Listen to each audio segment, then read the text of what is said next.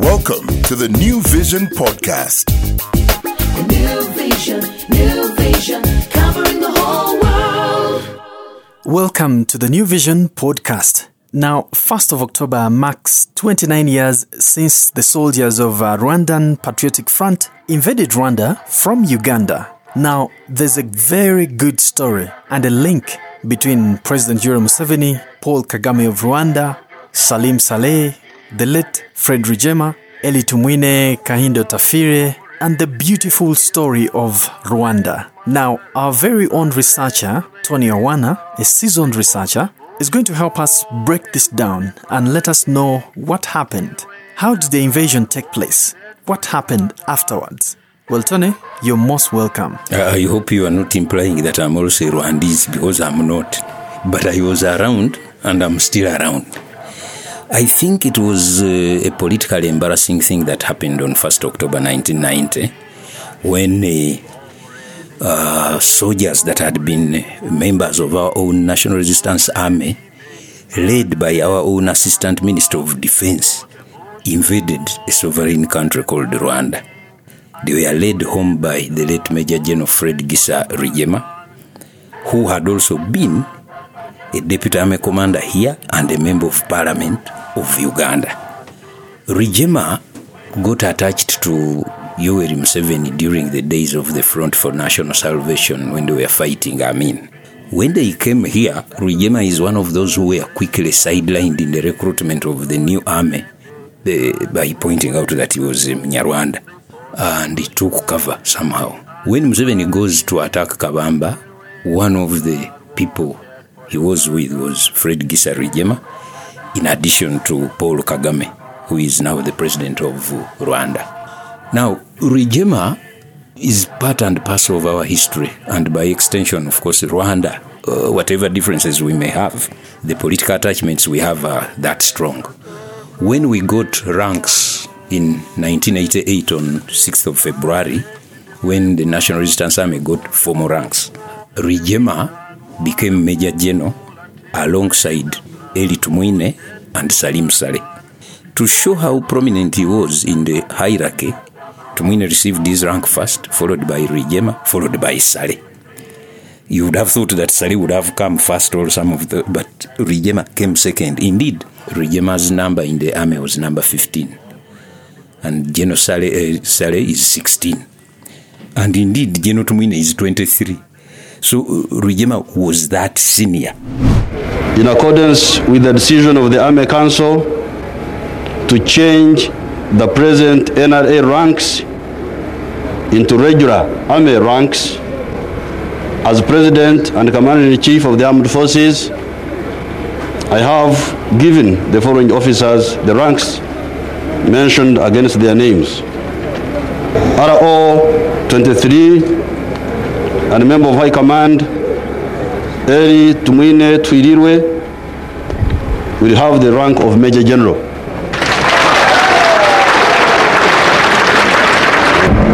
RO 15 Fred Rwigema Gisa, Major General.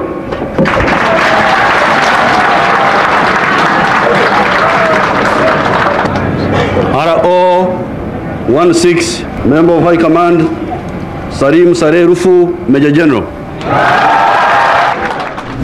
The only other person who was more high-ranking in the NRA than him in terms of number was Yoweri Museveni and Kahindo Tafire, who is number 14. So Rwigema takes oath as a member of parliament on the 29th of January 1986. He gets appointed as an assistant minister of defense and also deputy army commander, deputy to Eli Tumwine. I, Eli Tumwine, swear that I will be faithful and bear true allegiance to the Republic of Uganda, and that I will preserve, protect, and defend the Constitution. So help me God. I, Fred Rwigema Gisa, swear that I will bear faithful and bear the true allegiance to the Republic of Uganda, and that I will preserve, protect, and defend the Constitution. So help me God.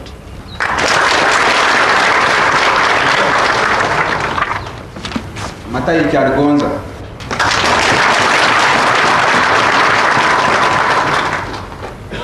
I, Matayo Kitamazire Kyaligonza, swear that I will be faithful and bear true allegiance to the Republic of Uganda, and that I will preserve, protect, and defend the Constitution, so help me God. Most interesting, when Rwigema was getting formally into our army, was the chief guest who was invited to attend the function. The chief guest was none other than the president of Rwanda, Major General Juvenal Habyarimana. And he was present as Rwigema was getting the equivalent of his rank in another army.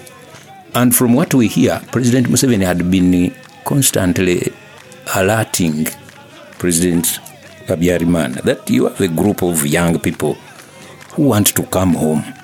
But General Habyarimana would always respond that Rwanda is full up.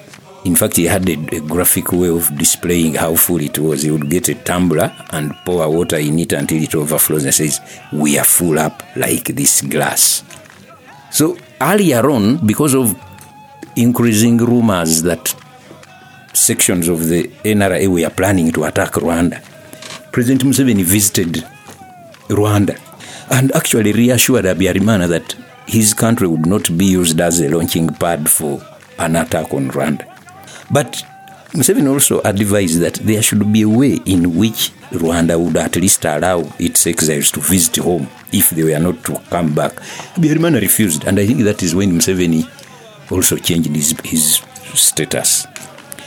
As to whether Museveni knew of the impending invasion is a matter of opinion.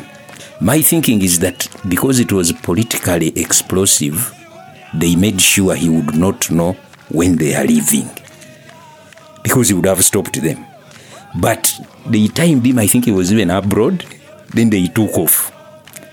And that was the beginning of the end of the Habyarimana regime. Of course, Rwigema died quickly, I think on the second day of the invasion. And by that time, another senior officer in the RPF ranks, Major Paul Kagame, was in a military college in the US, which he deserted and joined the war in Rwanda. The rest is history. So come 1995, there was a mass burial in Rwanda of the victims of the genocide. And President Museveni didn't go, but he was represented by Vice President Dr. Specioza Wandira Kazibwe. We have her speech. What happened in Rwanda here must be kept in the minds of the people of Rwanda, in the minds of the people of Africa, in the minds of the people of the world who are peace-loving and also love progress. What happened in Rwanda is indeed to be condemned. In Uganda, we first saw the bodies of the victims of genocide floating into our waters. In our culture, and in many cultures in this part of the world, when people die, at the time of burial, it is a time of mourning. But I take this occasion to be a time of mourning and a time of rebirth. Today, we are also acknowledging that Rwanda is being born again.